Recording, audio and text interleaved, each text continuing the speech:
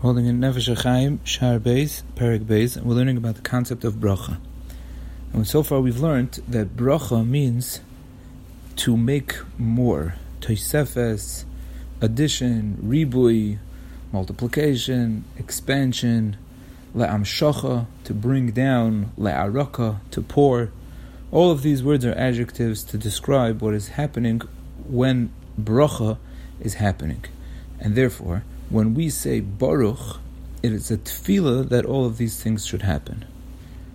Now, when we continue the bracha, here is where things get a little bit more complicated.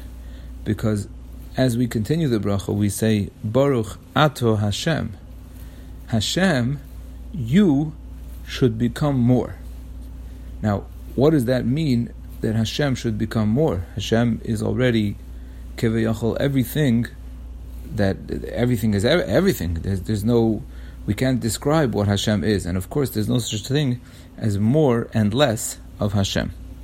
So the Nefesh HaChaim takes us here to understanding something about the way we relate to Hashem, which is something that is very foundational and fundamental.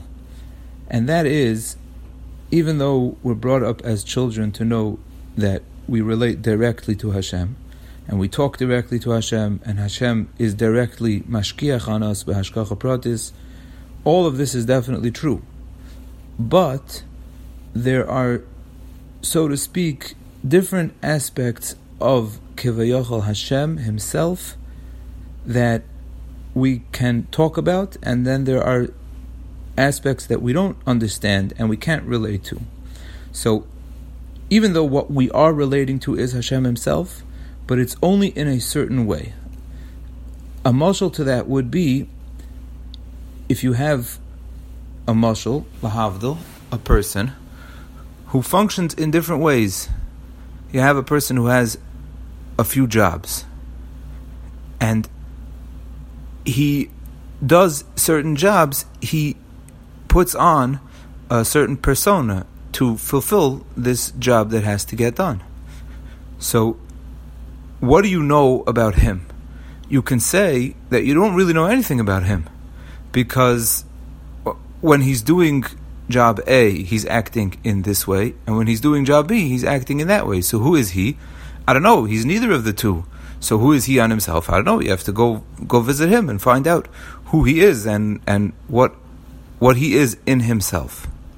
So, of course, there's many problems with the mashal. It's not a correct mashal. It's not a complete mashal, but a little bit of a glimpse, a picture, to try and understand what the Nefesh HaChaim is teaching us here, and that is that when we address Hashem, when we think about Hashem, when we talk about Hashem, it does not refer to Hashem as he is in himself. Kevayachol, what they call atzmusoi yizbarech, the way Hashem is alone. In his very essence, we do not relate to such a thing, we don't talk about such a thing, we don't try to learn about such a thing, we don't understand such a thing. We can't understand Hashem on such a level. The only thing we can relate to and discuss is Hashem as he chose to relate to the Olamos, as he chose to interact with the world. Then we can start to have a concept of a relationship. And that relationship can now be described in words. So Hashem in himself, the best we can say about him is Ein Sof, Keveyachol. There's no end. There's no beginning, there's no end. Why we pick no end over no beginning is a discussion. But at the end of the day, the Zohar Kodesh calls Hashem Ein Sof. There's no end. Meaning, infinity we can't understand, we can't describe, we can't have any sort of description. There's no tmuna, there's no shape, there's no form, there's no words, there's no description. There's Hashem himself, atzmusa yizbarech.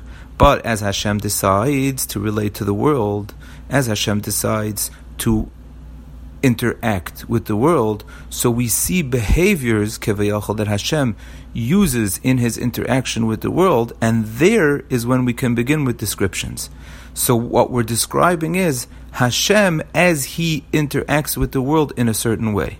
For example, when Hashem shows us his Rachmanas, so then we can call him Rachum. When Hashem shows us his Chanina, we can call him Chanun. We have Rachum and we have Chanun. And the descriptions can go on. The names of Hashem can continue to describe Hashem's behavior keveyachol in his interaction keveyachol with the world.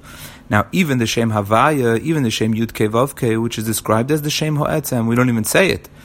Even that, its description, it is describing an interaction with the world. Because we know that the kavanah that the Shulchan Aruch says that a person should have when he says Hashem's name spelled in that way, Yud Kei Vav Kei, is that he should think that Hashem is Haya Hoive V'yiyeh, Hashem was, is, and always will be, and is Mehave HaKol, He is the creator of everything. So we see that the connotation of that word is creation and existence. He always existed, and He is the one that creates and sustains.